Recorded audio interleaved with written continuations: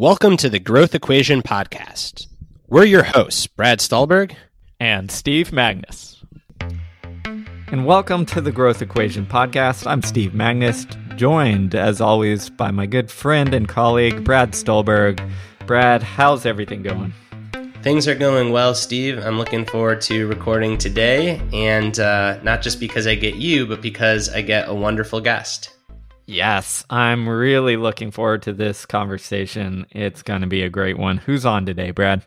So today we've got Eric Zimmer, who is the host of the podcast, The One You Feed.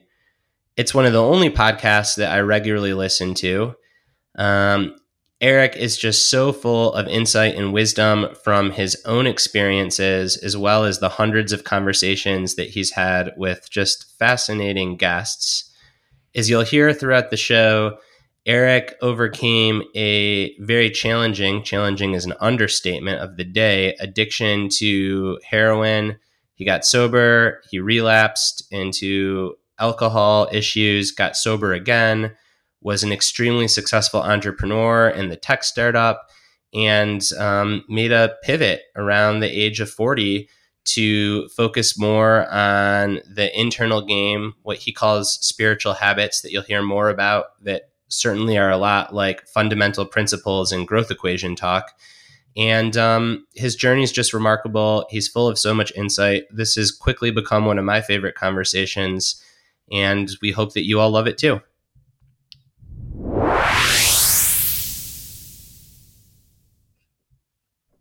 So, Eric, you start your podcast with a parable. And if I'm not mistaken, you ask all your guests to answer this question as a lead-in. So could you share what that parable is for our listeners? Sure. It's an old parable of unknown origin, but it goes something like this. There's a grandparent who's talking with their grandchild, and they say, in life, there are two wolves inside of us that are always at battle. One's a good wolf, which represents things like kindness and bravery and love. And the other is a bad wolf, which represents things like greed and hatred and fear. And the grandchild stops and thinks about it for a second and looks up at their grandparent and says, well, which one wins? And the grandparent says, the one you feed. So that's the parable that I read to people. And then I say, tell me what that means to you in your life and in the work that you do. And you got a chance to answer that one recently, Brad. So you know kind of how it goes. So now I'm going to turn it around on you. What does that parable mean to you? And why is it such a foundation of how you think about the conversations that you have with others? I'm going to answer the second part of that first, which is it's the parable we used to start the podcast 8 years ago. It's the anchoring point, right? So if I was starting a podcast today, would I pick a podcast and that would be the way I jump off? I don't know. But you know, it's worked. And so the way I think about it has grown a little nuanced. But the thing about a good parable is when you hear it, you almost immediately get it, right? Like it transcends needing a long explanation, which you might say then why you ask people to explain it all the time. But, to me, it just shows that we have choices, and those choices, both in our thoughts and in our actions, determine the quality of our lives. They determine what we get from life. Our choices really do matter. So at its most basic level, I think that's what it says. As I get a little bit more nuanced with it, the other thing I like about it is it says we all have these things inside of us, right? And I think it helps normalize the human condition. The fact that I feel greed and hatred and fear and all those different things at points does not mean there's something wrong with me. It doesn't mean I'm broken. It just means I'm a human. That's the way we all are. And the way the parable is phrased, it also makes it sound like it's kind of a close match sometimes, which I also think is valuable, right? Like I think it helps us know that we're okay with that. The reason the parable was originally so important to me is I heard it, for the first time, probably 25 years ago now, somewhere in some probably church basement in Columbus, Ohio, attending an AA meeting, right, where I was newly sober from heroin addiction and had been homeless up to that point and I was really sick. And when I heard that parable, it just really hit me, because I got it in that moment. I was like, okay, I'm presented with a pretty stark choice here. So first I want to comment on the parable because, well, I'm going to take you back. When Brad said, "Hey, I'm listening to this guy Eric Zimmer's podcast, you got to check this out." The first podcast I listened to, I hear the parable and I'm like, "Oh, this is brilliant." Because my background is in sport and running and endurance sports. And for the longest time, with anybody I've coached, I've always used something similar in the sense that everybody has an angel and a devil on their shoulder, Yep. and everybody has those like negative thoughts, those negative pulls. In sport, it's often pulling you towards like quitting or slowing down or giving up on your goal or whatever have you in life. It's the things that you talked about, like the greed, anger, all of those things. So I just once I heard that, I'm like, I'm in, like, let's go all the way. So I just love that. But in there you started to get at your story, which is one filled with addiction, like homelessness, living in a van. And I'm just struck by you just mentioned there, like, this parable got through to you in those moments, in that moment while you're going through that. Can maybe you take our audience, our listeners, back towards what you're going through before you had that like aha moment of, oh, I have a choice? Yeah. I mean, we've hit some of the big points, right? I was a heroin addict. I weighed 100 pounds. I had hepatitis C. I didn't know it at the time. I was leading an active life of crime in order to pay for my heroin habit. And so I was not doing well. How did I get there is, a longer story, but it's not that different than probably a lot of people who find themselves in addiction. I started because it made me feel a little bit better, and not heroin. I started back with a drink, and it just, one thing after the next, after the next, after the next, and there I am. So I was, so that's kind of the end of the story is me, not the end of the story. The beginning of the recovery story is me getting arrested. And at that I got arrested at work. And work was where I had the van. I got the van from the owner of the restaurant. So in one fell swoop, I lost my income. One of the places I hate to say I took a bunch of money from, and my home, all in one fell swoop, which caused me to go into detox. And I had done this before. This was not my first time trying to give up substances. Matter of fact, I've been trying some form of that for 4 or 5 years on and off, different things, knowing that like the way I consumed substances was not normal, that I had a problem. And so, but that arrest sort of threw my life into chaos. And I went to detox primarily because I just didn't know what else to do. I knew I was going to be really dope sick, and I didn't know where I was going to get the money.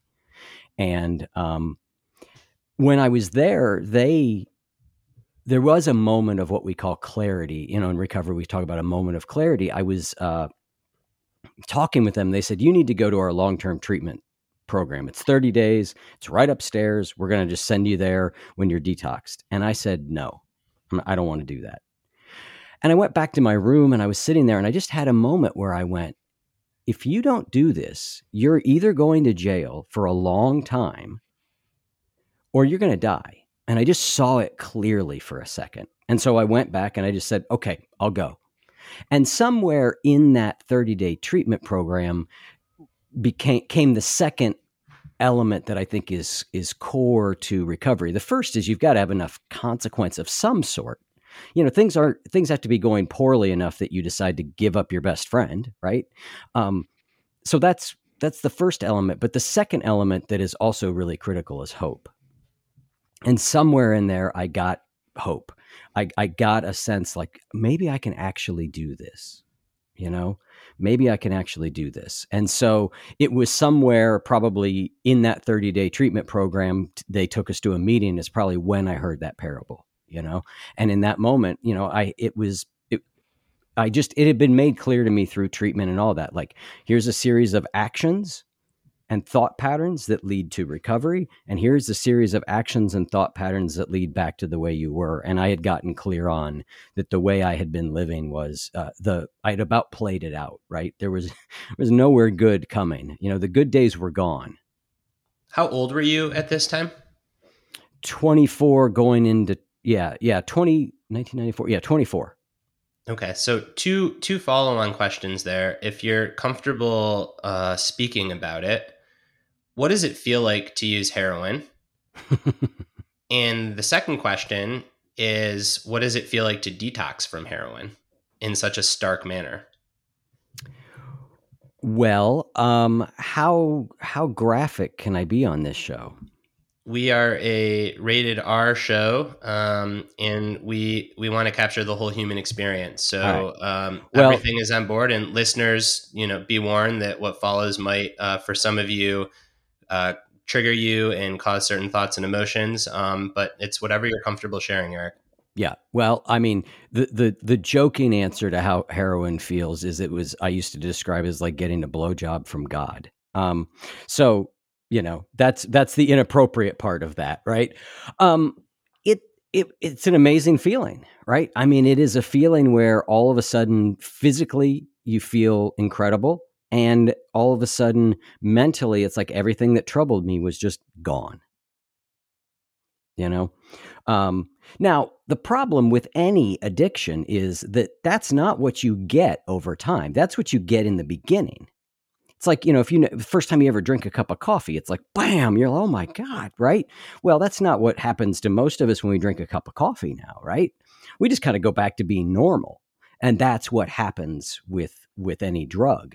Detoxing is a pretty miserable experience. But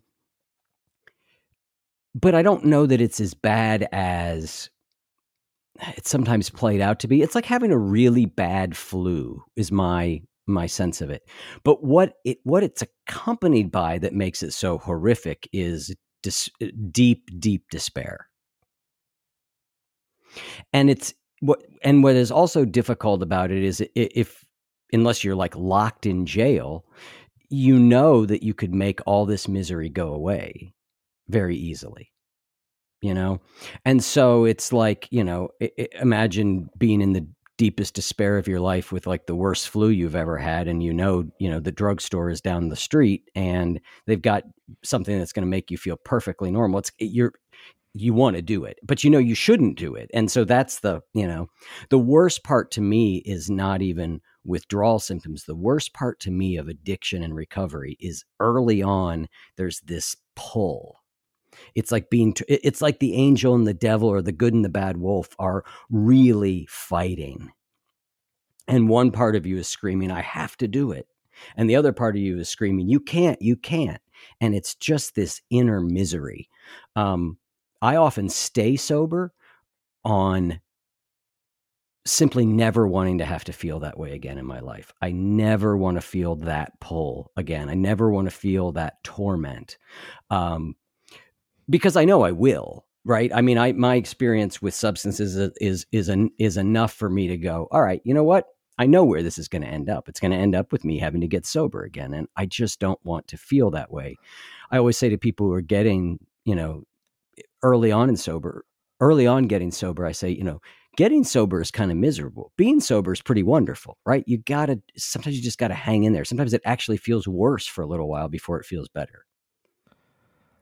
So when you're in the midst of that pull, like how in the world do you navigate that enough to get to a place where you can see that glimmer of hope?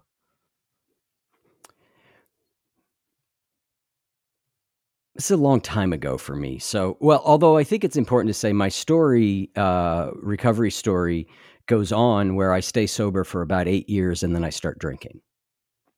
And I drink for maybe 4 years. And I end up having to get sober again, but the circumstances are radically different. I'm living in a a very nice house in an upper middle class neighborhood. I'm driving a really nice car. I've just gotten promoted. I'm making more money than I ever have, right? But I still find myself having to get sober again, right? It's because the internal experience was the same. So how do you navigate it when you're in the pool? I mean, if I knew the answer to that, then I would be a billionaire, right? If I could just be like, hey, all you got to do is X, Y, and Z, right? I'd be rich beyond measure. The person who solves this question, if they ever do, I don't know that they can, but would be rich beyond measure. I mean, for me, I really am glad that in those first days that were hardest, the first time around, I was in a facility. The second time around, I wasn't. I was out on my own and I had a job. And a big part of it for me is other people. You know, I went to a lot of meetings. You know, I just went to a lot of AA meetings, and there's a lot of things about AA that I don't love. There's a lot of bones I could pick with it, but it saved my life twice. And I think the most important part of it was that it was other people.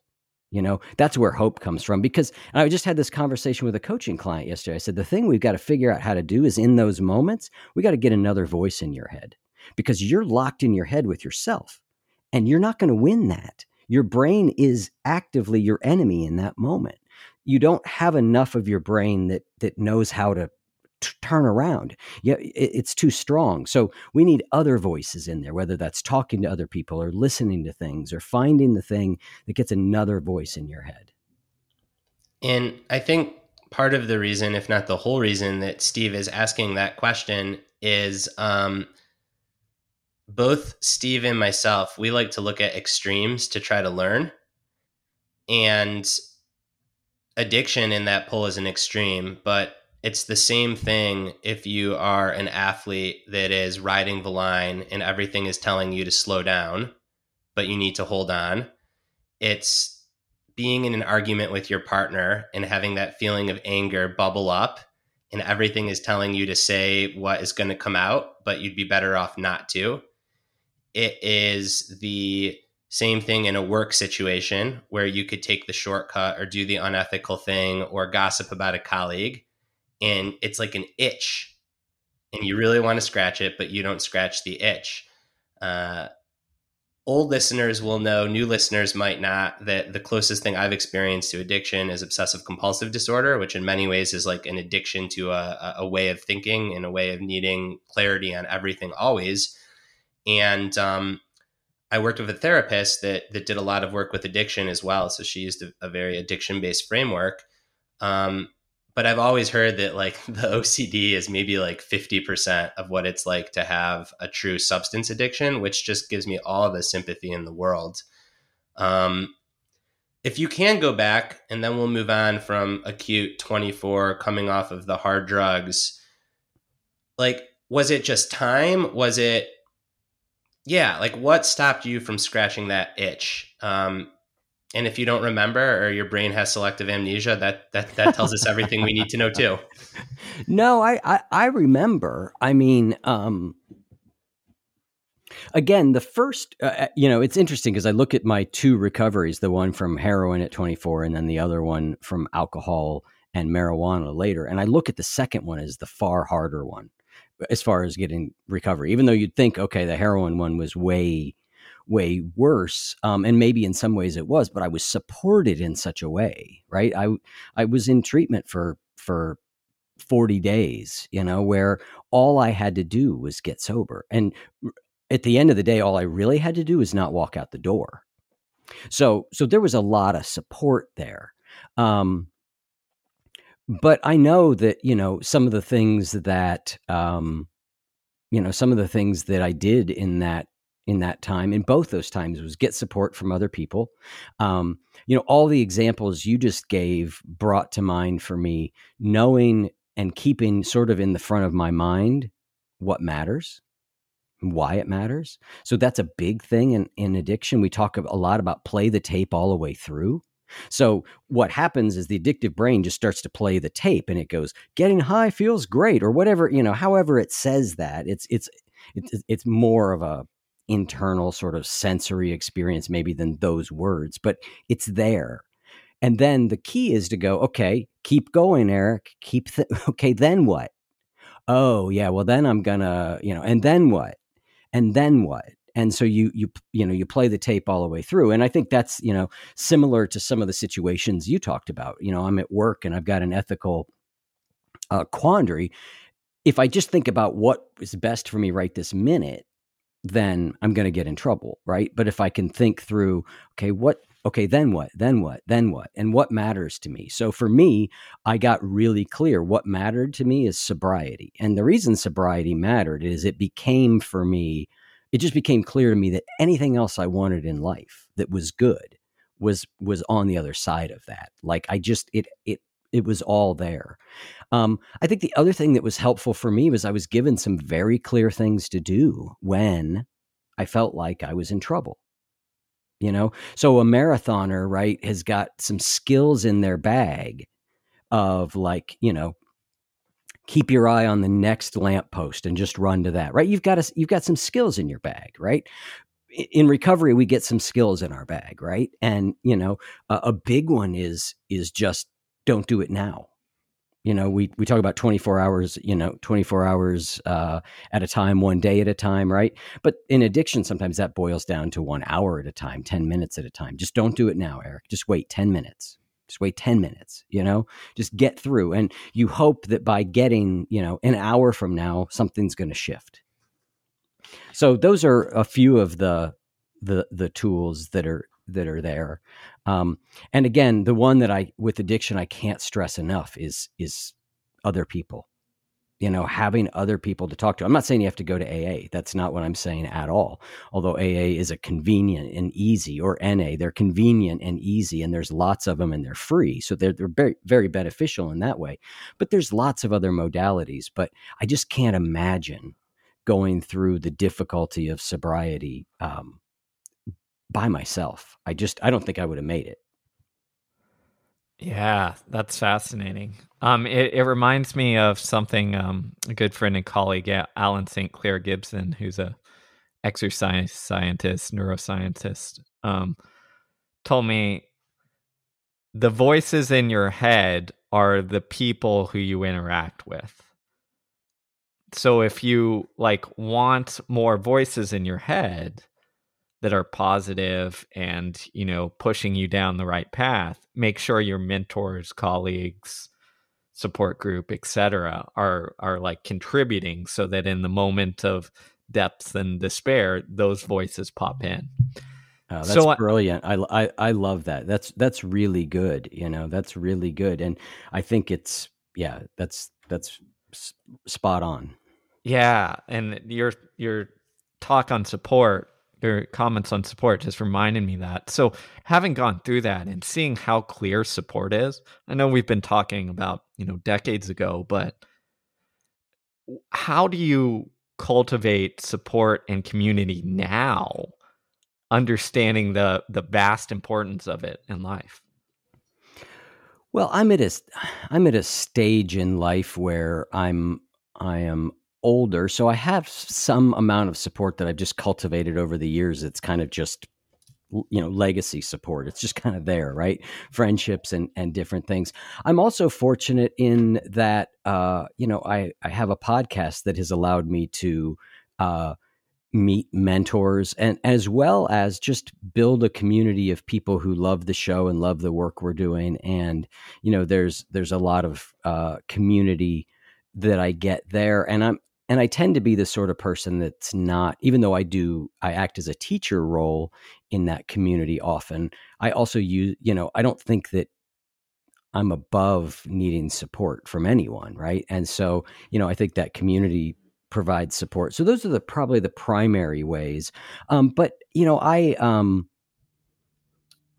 I'm a little lapsed right now, but I practiced in a Zen Buddhist community for a couple of years recently. You've got the group of people there. I have a spiritual director. I have a coach. So I have a variety of, I even have, so I listed the sort of organic support, but I pay people for some support also because I find it really valuable. How old are you now, Eric? I am 51. So walk us through the period of time after your first sobriety. You mentioned upper middle class, nice house, nice car. This is pre-podcast boom, so I'm assuming it's pre your podcast interest. Oh, yeah. What happened between Eric, the person experiencing addiction, and the wildly successful, thoughtful podcast host, coach, and writer?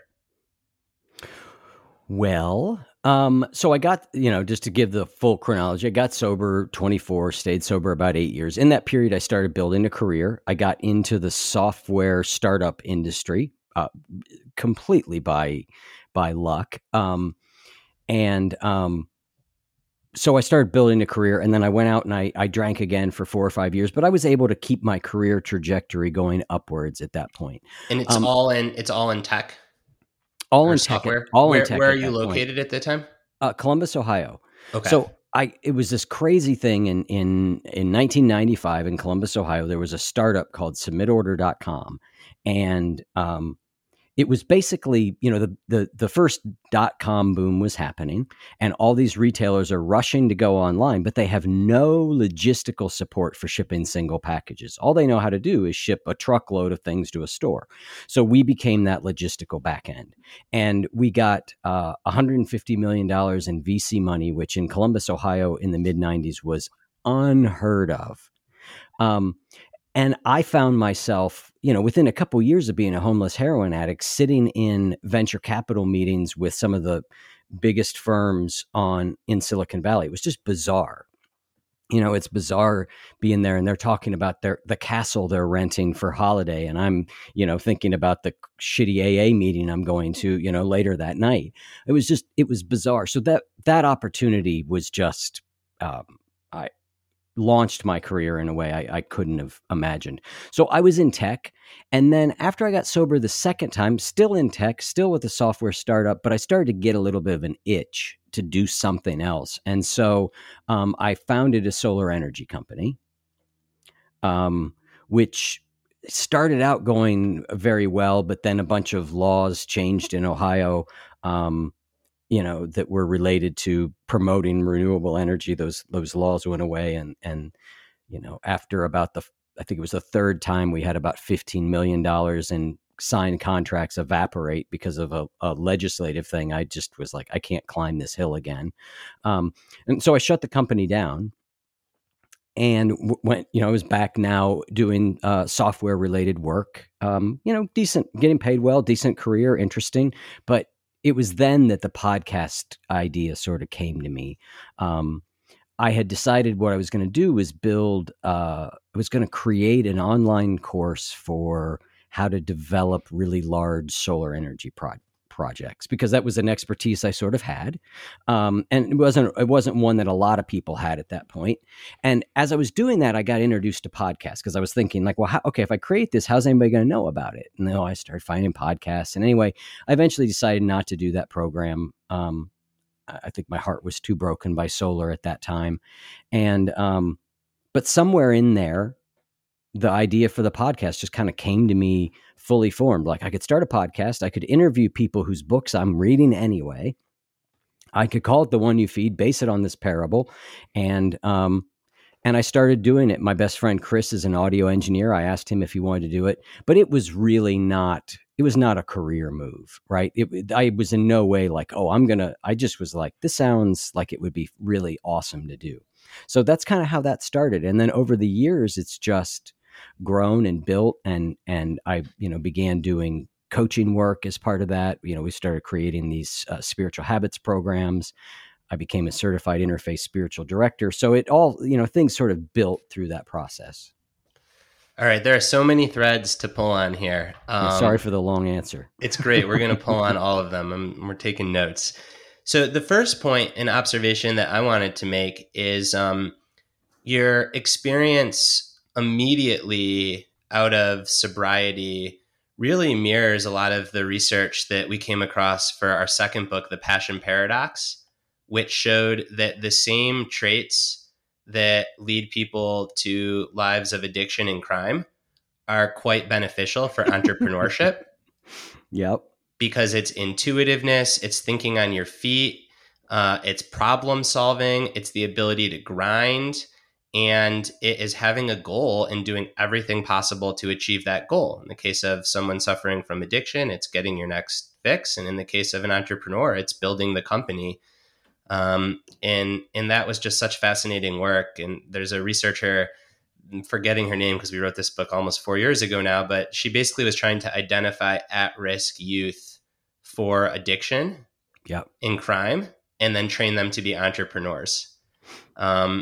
So it was just super interesting hearing that. And of course, it's very easy when you're on the other side of something like addiction to be like, oh, yeah, I learned so much. It helped me.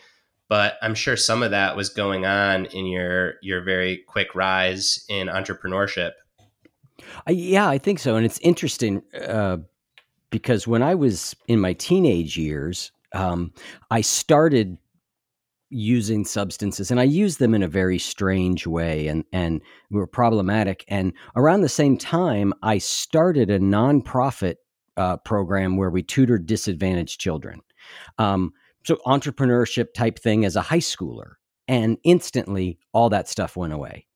Right, instantly all my sort of my crime desires, my addiction, all of it went away because I suddenly had found something really positive to channel it into. So I think it's absolutely true. I do think there are, you know, a lot of skills that you can harvest from addiction. If you can get on the other side of it, it does. I do think it teaches a lot of interesting things. So one thing that comes to mind when you're telling your story there is that moment when you're meeting with, Silicon Valley venture capitalists, et cetera, just after a couple of years of going through or being sober, is, what's very clear in your work is like this clarity on who you are and what matters. Like, how do you keep that when you're now in this place where it's like, oh, this is what matters. This is who I am. I've gotten sober, but I'm still going to these AA meetings, and you're faced with all these guys with, yachts and what have you. Like, I can see where that could pull you towards distortion again. Yeah, it's interesting to say that there aren't pulls in there would be to misstate it. And I think to say that being clear about values and what I wanted and who I was doesn't mean that there's not, even if that's what appears on the surface, doesn't mean there's not moments internally where it doesn't feel clear. Right. And I think that's really important to say, is that you can have, quote unquote clarity about your goals and values and still have some wrestling around that. Right. It's, being around people like that in Silicon Valley is has its pull. And so I did lose myself at points in work. I did lose myself at points in entrepreneurship. I was early enough. And that's part of why I think part of why I drank again, but early on I was so clear, and I was getting so much out of recovery. Like, recovery was it just kept blowing my mind with insights and things I was learning about myself and the human condition. And it was so rich, and the internal growth I was having was so dramatic that it really was, it was very compelling. In the same, entrepreneurship was compelling and my work was compelling, but so was recovery. I think it was harder as recovery sort of leveled out, and I was like, okay, now I'm more kind of just, yeah, I know what this is about. Then the other pulls started, and it was other quote unquote, mini addictions that eventually led me back off the course. So, I don't know. That was a partial answer to your question, I hope. No, that gets at it. And I'm curious. I'm curious as well. So the recovery part, obviously incredibly important. And you also mentioned, spiritual habits. So I'm curious on how you would define spiritual habits, and then B, what role like spirituality played in your kind of recovery as well. Yeah. Again, sorry, this is going to be it's going to take me a minute to get to the punchline on this one. But so when I got sober the first time in 1994 in Central Ohio in AA, it was about God. AA talks about God. It talks about higher powers. It's very clear. And in those days, it was an interventionist God who came in and did things in your life, sort of the traditional Christian God that we think of. And I was so desperate that I went, okay, I'll believe anything. Fine, I'll do it. I'll do it. And I did everything I could to believe that. But I was faking it to a certain degree. And when something really bad happened in my personal life, my spiritual belief system collapsed. And again, that was another part of what led me back out to drink.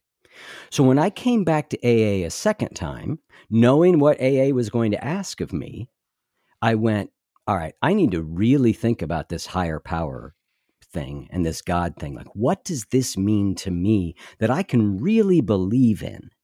And where I landed on was that I believed that there were certain principles. We could call them spiritual principles. We could call them philosophical principles. You could probably even call them psychological principles, right? The overlap is there's a lot of overlap, right? Brad, you've explored this in your book a ton, right?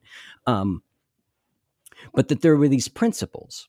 And if I oriented my life by those principles, what I believed was I could A, stay sober, and B, handle whatever life brought my way. So for me then, that became sort of the building block, and it's sort of what led to spiritual habits. And I have debated the name spiritual habits a bunch of times. I really have. I've debated whether that's the right name. Because to me, spirituality simply is connecting with the things that matter the most, right? Connecting with the things that matter the most. And so spiritual is a term that resonates with a lot of people. My primary philosophical / religious tradition has been informed by Buddhism. And so the word spiritual kind of comes in there. There's something about the word that appeals to me. I've had some experiences of transcendence that I think, even though the the psychological literature on flow states and different things is starting to catch up on, for a long, long time, that sort of transcendent experience was in the realm of spirituality. So I think that's where I landed kind of on those terms. Spiritual habits then is simply taking these basic foundational principles that I think we would all agree with and go, yep, you should do that. And then taking what we know about behavior change science and saying, how can I live those principles more in all the moments of my life? That's the goal of spiritual habits, was to try and solve the knowing doing gap, which I think Brad, you also talk about that, if I recall, that knowing doing gap. Yeah, it's really hard. So can you share a couple of those principles? Sure.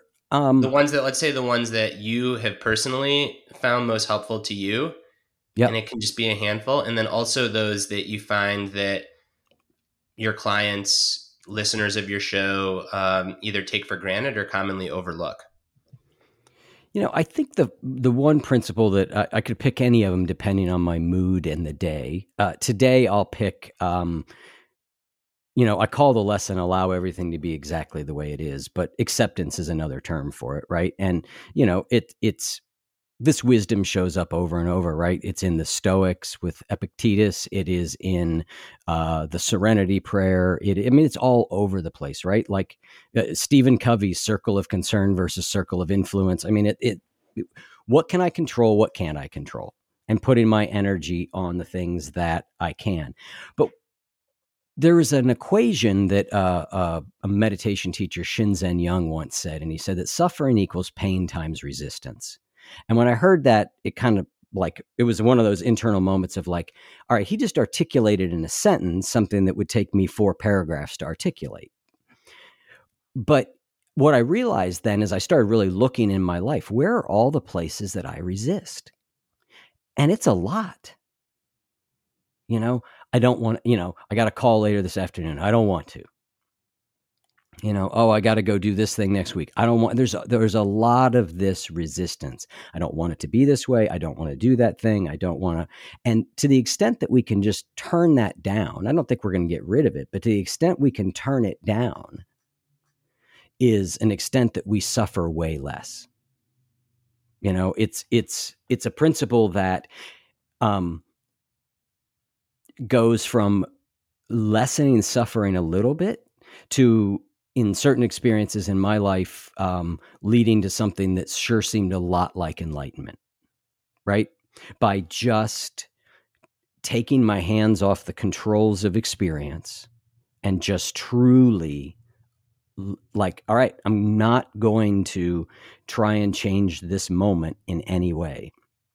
I'm not going to change how I'm thinking about it. I'm not going to change how I'm perceiving it. I'm just going to completely let it be, is deeply transformational and really hard to do. If I knew how to do it, I would just do it all the time, because it really has, when I've been able to get all the way there, it's been unbelievable. But the thing I love about it is you don't even have to take it that far. Every little bit that you lessen. That's why I love that equation that he gave, right? Because if I've got, let's say my back hurts on a pain level of 3 units of pain, and I'm resisting it to a level of 3, I've got 9 points of total suffering. If I turn that resistance down even a notch, I've got 6 points of total suffering, and I didn't do anything about the back pain, which I'm, by the way, may not be able to do anything about anyway. So it's really profound. Oh man, I love that. What comes to mind though is how do you? It's like acceptance. I think in the modern world, or letting go, or stepping back and sitting with something, is so difficult. Like, so maybe the question for this is, in your own pursuits, where you have a podcast that's listened to by millions of people, and you have like successful coaching business and all this stuff, how do you balance that, like acceptance and like ability to just sit with it and let go, versus like these desires to like, oh, I'm successful, oh, I need to like promote this, to do this, etc. Yeah. Well, the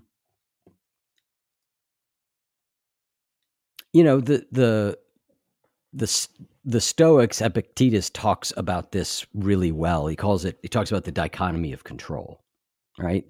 And so, and what you try and do is you tweeze apart. So let's take what we just talked about, a successful podcast. Tweeze apart what parts of that I can control and what parts I can't. And the parts I can control is the work that I do. So I don't think that, so what and if I can, so I do the work that I can do. And then when my brain turns, which it inevitably does, to the success metrics, I try and just, it's a constant, turn it back to, am I doing the best I can? Am I doing what I can do? And if I am, then I try and have that be good enough. And so, and then I also redirect back to what matters. What matters? Like, why did I start this podcast? Why do I keep doing it? I mean, part of it is because at this point it pays the bills. So sure, that's in there. Are there egoic tendencies in it? Of course, like they show up, but there's a lot of love in it too, right? I started it because I wanted to talk to these people, and I love these kind of conversations. I still do. So can I orient around that? Can I orient around the fact that I know it helps people? Does it have to help 1 billion people, 1 million people, 1,000 people, one person? What's the right amount? What's enough there? And so I just go, you know what? It's something that I think I know, because I hear from people, makes the world a little bit better of a place. So I try and reorient more and more towards the things that I can control and the metrics that line up with my deeper values. Knowing that inevitably I get just, we all get our eyes distracted by the vanity things, but, try and come back. You are such a kindred spirit. It's certainly how we think about our own endeavors, and particularly with ego, accepting that it's okay for ego to be a part of it, not trying to totally get rid of that or completely repress it or resist it, right? Because that's just going to cause more suffering, but also being in relationship with it where hopefully most of the time it's a minority force, not a majority force. And one little story about your podcast in particular, you said help one person. Well, you've got evidence here, is when I was in the thick of OCD, I listened to your episode with Dr. Judson Brewer. And it was right after his first book, The Craving Mind, came out. And that episode just completely blew my mind. And we had already written Peak Performance. So I said, hey, maybe there's a chance that Judd will answer an email from me. So I emailed Judson explaining a little bit about my situation and having listened to your podcast. And for 5 years now, Judson Brewer has been my meditation coach. That's awesome. And I would have never heard of him had I not listened to your podcast. And That's great. the impact on my life. So it does have that very real, concrete impact. So thank you. I want to pivot for just a little bit because there's this other fascinating journey that you've been on. So we've talked a lot about recovery and addiction, which really is just an extreme version of changing your behavior or doing something that is very hard when a huge part of your mind-body system says scratch the itch and you have to learn how not to. I think a lot of people are also going to be really fascinated. How do you, at age 42, 43, start a podcast? Because so many people think, oh, I'm in this corporate job or I work this 9 to 5. And, Brad and Steve, they got into it. They were younger, but he's in his 50s and he's doing this. And he started kind of late. Again, for listeners, y'all should know if you read Groundedness, but the research actually shows that the best age to launch something new is 45. That is just empirical evidence. And that's simply because you have so much experience from failing and hard-won wisdom. And yet it's still hard to wrap our heads around. So can you walk us through that transition just a little bit? Like, I'm curious, did you have exit money from one of your startups that gave you a cushion? Like, really pragmatically, how do you shift into doing this very creative, wholesome work? Yeah. I loved that section of your book, by the way. The old man in me celebrated that.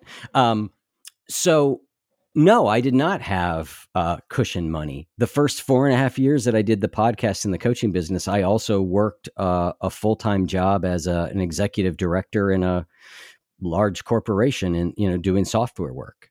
So, I think one of the other principles in the program is the middle way. I'm a big middle way guy. And I think we are presented with a lot of false dichotomies sometimes, right? It's this or that. And so let's say you're like, I want to start this creative thing. Well, the this or that mindset is either I quit my job and I do this thing full time, or I can't do it. And that's where most of us get stuck. And so in my case, I just realized neither of those options works for me. I mean, I won't say I couldn't quit my job because I think, of course I could. There's no law that stops me from not quitting my job. But given my family circumstances and the responsibilities that I had and a variety of different things, that wasn't something I was willing to do at that point. So that was not an option I was going to take. And the option of just not doing something that I wanted to do also felt like I wasn't okay with that either. So I was left with, okay, how do I do both these things? And so that's what I did. I worked this job and I did the podcast. Now I'm gonna give a couple qualifications. My age helped there, and the way that it helped, it hurts and helps, right? The way that it helps is my kids were older. I would not have been able to do that in the same way with a 5-year-old. Right? Or again, I won't say I couldn't have. I wouldn't have made those same choices about how I allocated my time. But my son and stepson were teenagers, right? They didn't want anything to do with me anyway, right? So besides driving them around, I didn't have much to do. So the way it doesn't help is I didn't have the energy I had at 25 or 30. But that was my my path forward. And then eventually there came a time where the podcast was making money, the coaching business was making money, and I looked at it wasn't making certainly nowhere near as much as I was making in my, well-paid, cushy corporate job. I was finally at that stage in my career where people were just starting to throw what seemed to me stupid amounts of money at me. But I was like, okay, I see a path to being able to do this full time. And the only way I'm going to get to that next place is now I need to make a jump. And so, yeah, I had some money, not a crazy amount of money, but I was like, all right, I've got 3 months of operating expenses, living expenses. I've got income coming in. Now I'm going to make a jump, but the jump feels reasonable to me. I think the younger you are, the more appetite for risk you have for a variety of different reasons, So at my age, your appetite for risk is less. I had a son who was starting college, and I had agreed that I was going to pay for his tuition, so I still had obligations, but it was much more of an educated jump at that point. So for me, it's really, it just, how do I do both? I love that because it matches up perfectly with the research, what we wrote about again in Passion Paradox is often we have this idea that we've got to go all in right away. Like that's what you do to achieve success. But research, your story, it all backs up. More successful startups or whatever endeavors often go gradually until they get to that point where it's like, okay, it's time. So, yeah, and I think it depends what you're after and why you're doing it, right? I was starting the podcast not because it was going to be my next career. It was something I really wanted to do. And so, it's harder if it's like I'm starting this thing because I want it to make me money. And, I had a passion or at least a deep interest. I'm always wary of the word passion a little bit. But I had a deep interest. And so I realized I'm going to do this for a while, whether I make any money or not. That makes it a lot easier to do, But I think paradoxically, and important for listeners, that even if you did want to make it your career, the path that you took still gives you the best chance.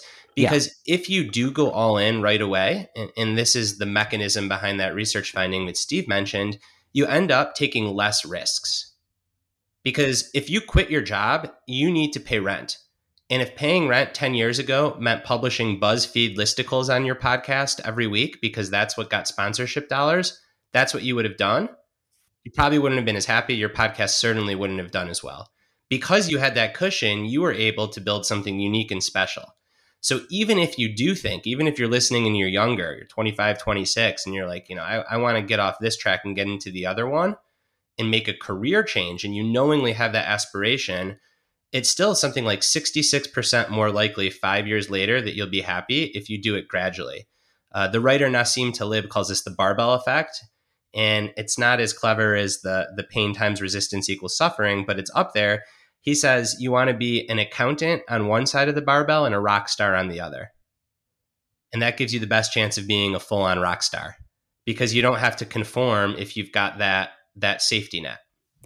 Absolutely. I mean, I watched a lot of people early on in the podcast boom, peers of mine quitting jobs and starting podcasts. And they were running around worrying about monetizing their podcast and making decisions based on that. And I was solely focused on making the best podcast I could make. I did not have to make any compromises at that stage, and so, yeah, I totally agree. I think it gives you a lot more freedom to really pursue the correct vision when you don't need as much money or need money from it in the same way. Yeah, I mean, what keeps coming back to my head as you're telling the story is you're essentially making yourself resistant, or at least more resistant to those pulls, right? The negative voices, the bad wolf, the success that pulls you towards something, or the money financial, need to pull you towards the BuzzFeed articles.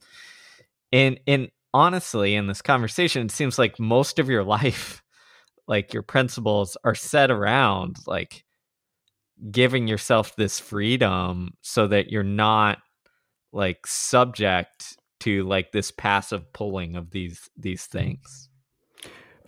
Freedom is a big value of mine, and I don't mean it in the like flag waving patriotic sense, although I am a fan of freedom in that way too. But I more mean, yeah, what you're saying, which is some degree of, inner freedom.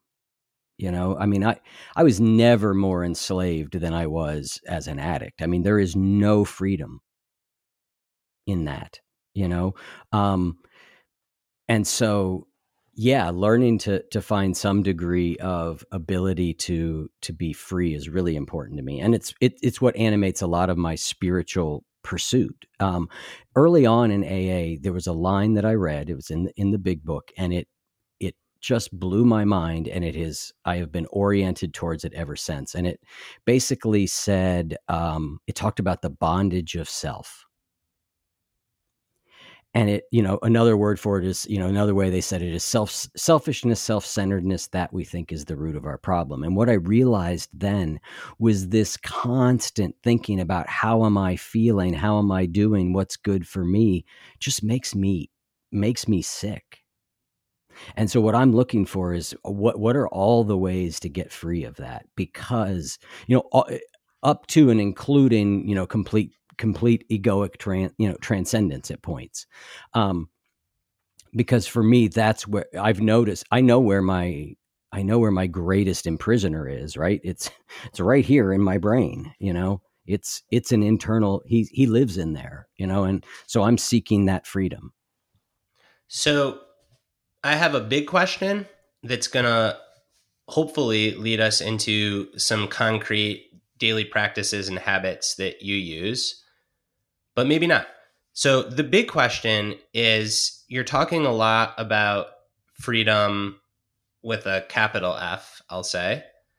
And you certainly have a presence about you, the way that you speak, that is very Zen-like and effusive and collected.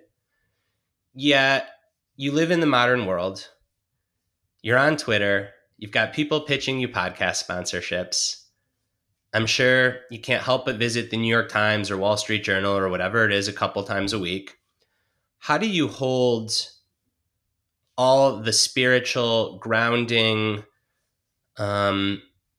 principles that make you tick in a world that can be so overwhelming just to exist in, let alone to be someone with skin in the game in the conversation?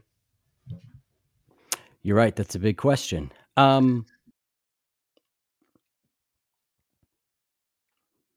think there's a bunch of answers to that. One is, I started doing this stuff 25 years ago. At 25, I'm recovering from addiction in a program that is a spiritual program that, so I've got 25 years of working on and thinking about these things. So, just there's a lot of reps in there, so that's part of the answer. Honestly, I think getting older has helped. I think getting older has its pluses, as far in the wisdom category. I never know like how much credit should I give myself for this? Is it that I'm really getting wiser? Or is it just that I'm mellowing out as I get older? But from there, then, yeah, it is about specific daily practice for me. It is about that, okay, it's great to know all these things. How do I actually do them? Right. And so some of the tools, that have been really helpful over the years, and some of the tools that are still currently helpful. And I don't do all these all the time. Although I have three core practices that I try and do every single day. One is I try and move my body in some way. And what that is varies, but there's always an element of movement. I try and spend some time in quiet every day, some type of meditation or breathing or just some contemplative practice of some sort. and I try and play my guitar every day. So those are my core practices that I would say it took me years to kind of get those really solidified to the point that I could say they happen nearly every day, but they do happen nearly every day at this point. Some other practices that are really helpful. I mean, reading is another one for me. I read for my job now, right? I'm blessed that that's what I get to do. I mean, my job is to pick up Brad's book and read it, right? I loved it, right? So,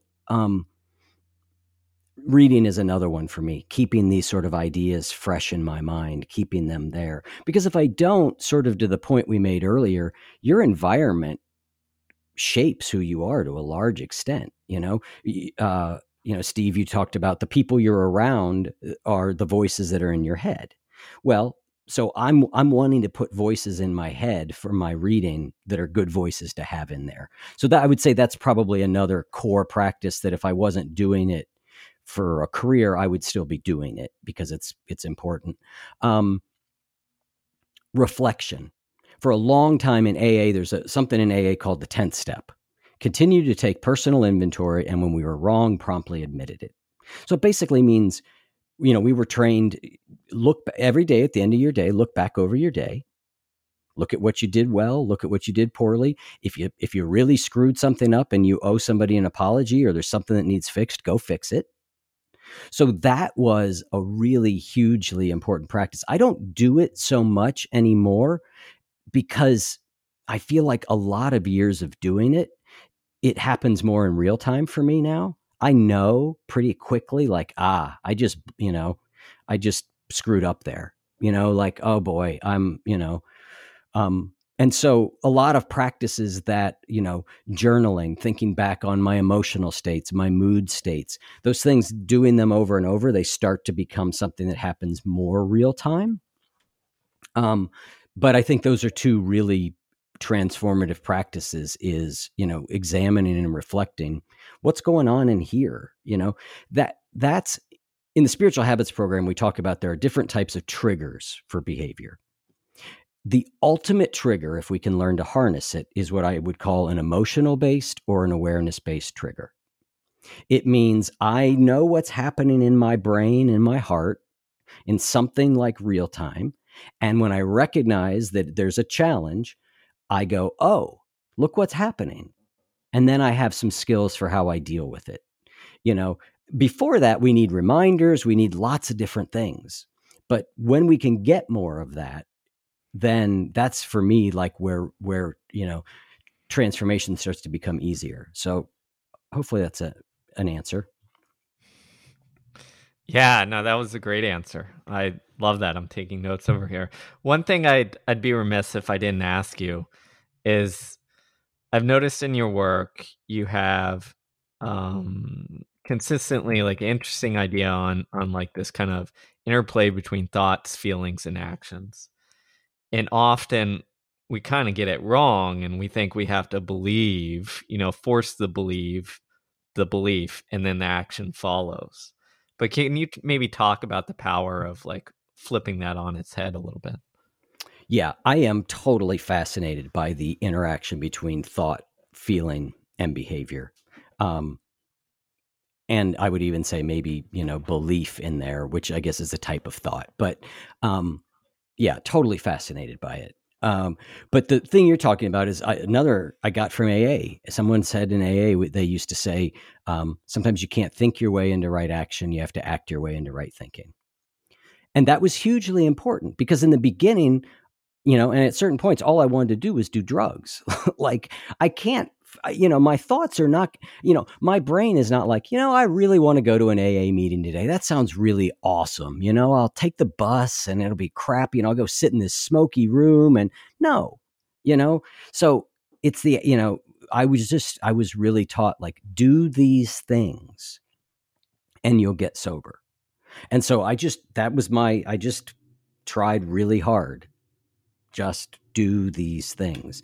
Now, I don't think that's the way all of life is, and I don't think we want to become robotic or automatons. And there were elements of healing that were not that needed to go well beyond that. But it was a pretty good place to start.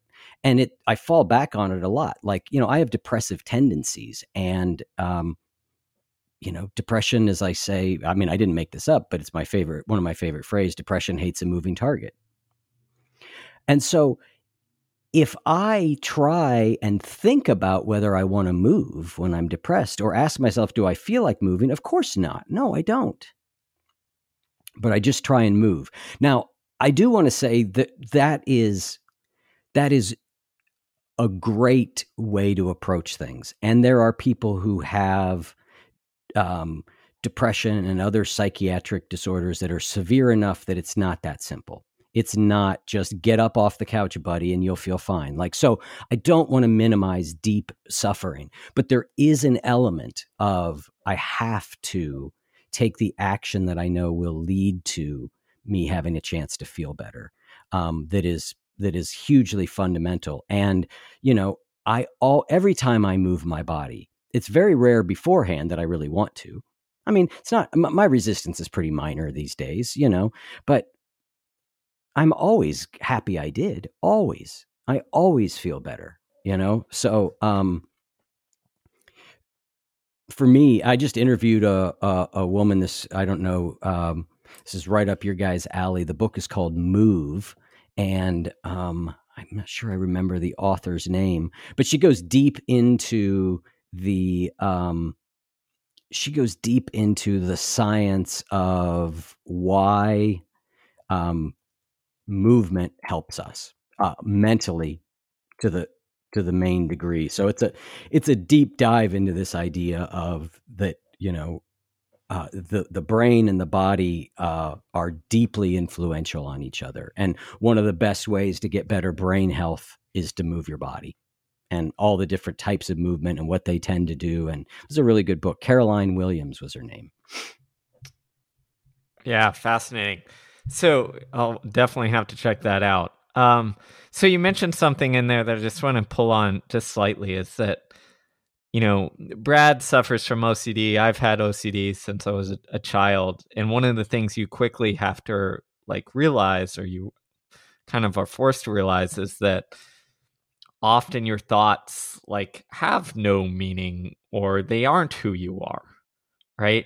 And you mentioned in there you had to realize not to listen to your thoughts. So I know you talked about moving first or action first, but I'd love if, again, briefly, you could kind of go into how do you deal with that realization? Because I think so many people struggle of oh, I thought this, I'm thinking this, I must be X, Y, and Z. Yep. Meditation is a really helpful tool for this, and not necessarily in the way most people think it is. The big insight of meditation, I think, if you pay attention, is that you're not authoring any of those thoughts. You're actively trying not to have them, and yet they just keep coming. And it's a real moment, if you look deeply into it, where you can start to go, wait, no, I guess I'm not my thoughts.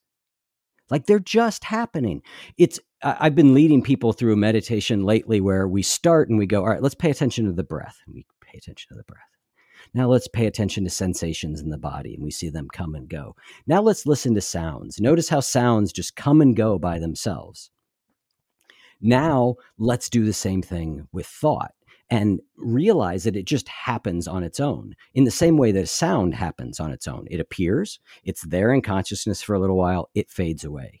And so, but obviously we are very attached to thoughts, and thoughts drive emotion in a different way than a sound does. Although if you're wired up like I do, a sound can drive strong emotion, particularly gas powered leaf blowers.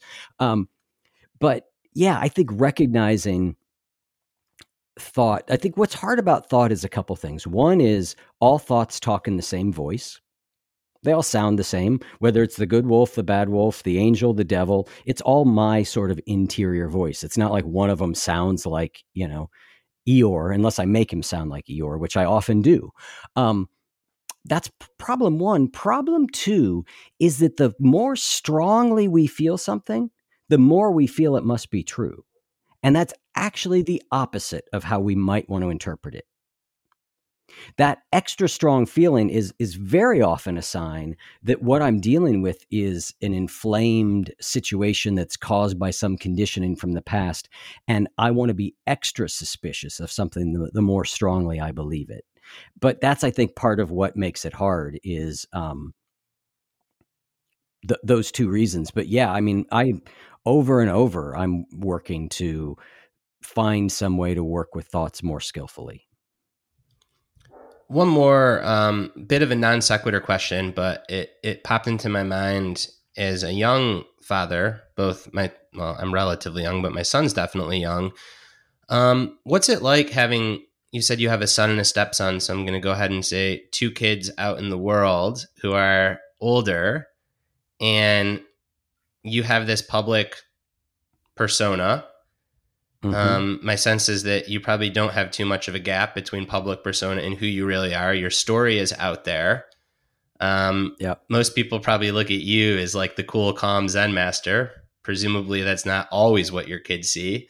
How have you balanced the podcast growth and kind of being someone that is out there while at the same time having these two kids?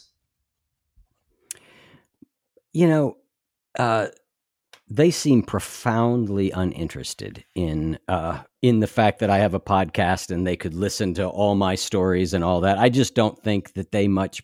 I mean, my son, I know one of his good friends is a girl and she loves the podcast and she listens to it a lot. I doubt he ever really listens to it, but I do remember I gave a TEDx talk. I don't know, let's say 5 years ago. Maybe it was even more than that. I don't know. But it was the first time I started it off with a very clear sort of story about my addiction. And I talked more about my addiction in it. And the kids were in the audience. And I remember being a little nervous about it. They knew.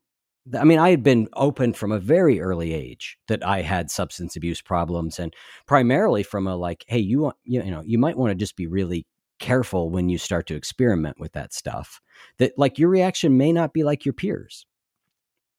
But I remember that was the first time I like really sort of got into some of the details of that story in front of them. And I felt a little bit of nervousness, but broadly speaking, I don't think they pay too much attention, and they're adults at this point. Like I don't feel much need to keep any part of me secret. I think a lot of that, and I never really have. I have always had a fairly transparent me personally and me professionally. I've gone through different phases of that in my professional career. When I had a corporate job, like how open I was, or, a startup job, how open I was about some of those things and how open I wasn't. I had varying degrees, but I was never, it was never very far from the surface. I've just always kind of been like, here it is. I don't know why. It's just been there. Love it. So before we wrap up, I want to give the listeners a chance who are, listening to this and saying, this sounds fascinating. Your podcast sounds interesting. What recent podcast would you point listeners to that said, hey, like this is one, these are a couple that like were incredibly impactful for me, or great conversations that others might get some value out of? Well, there's only one answer for that, I think, right? It's Brad Stolberg. They've heard me. I mean, they've heard me enough. So how can I give any other answer? All right, after Brad, and Brad's a pretty recent one, everybody. Early March, so it's out there. No. They've heard enough of me, I think. But yeah. Please be serious. Like what? Yeah. I'm sure our listeners are going to go over to the one you feed. Where ought they start? So I think we had a conversation with a gentleman by the name of Johan Hari, who's written a book called Stolen Attention. He's written several other books. I think he's brilliant. It's our third time on the show, so I feel like him and I have a rapport at this point. That felt like a good one. We re-released around the new year a 2-part conversation with James Clear, Atomic Habits. That's a great one. Ethan Kross wrote a book called Chatter about, talking about the thoughts in our brain. I thought that was a great conversation. And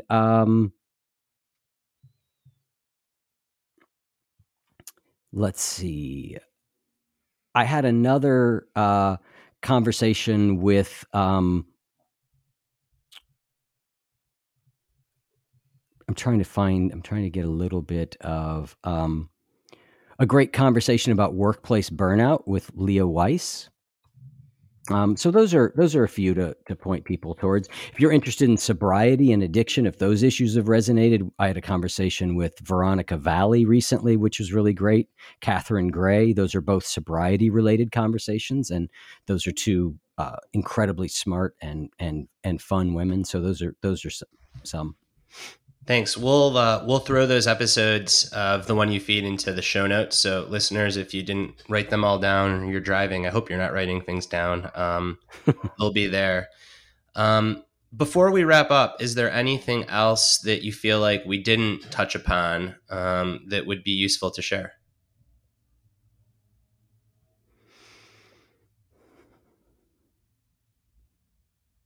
That was a pretty wide-ranging conversation. I'm not sure I can think of anything that we did not hit that isn't. I think we hit all my main interests. Well, thank you so much, Eric. Eric Zimmer's podcast is The One You Feed. He also runs the Spiritual Habits program and does some one-on-one coaching. You can learn more about him at his website, oneyoufeed.net. And just a heartfelt thanks for your vulnerability, for opening up. I think this is going to be a favorite episode for a lot of people, and for good reason. Thanks, guys. It was great to talk with you again, Brad and Steve. It was a real pleasure to get to know you. I really enjoyed it.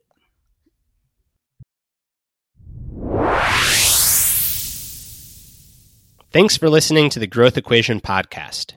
Learn more about our work and find show notes at our website, www.thegrowtheq.com. Follow us on Twitter @bstallberg and @SteveMagnus.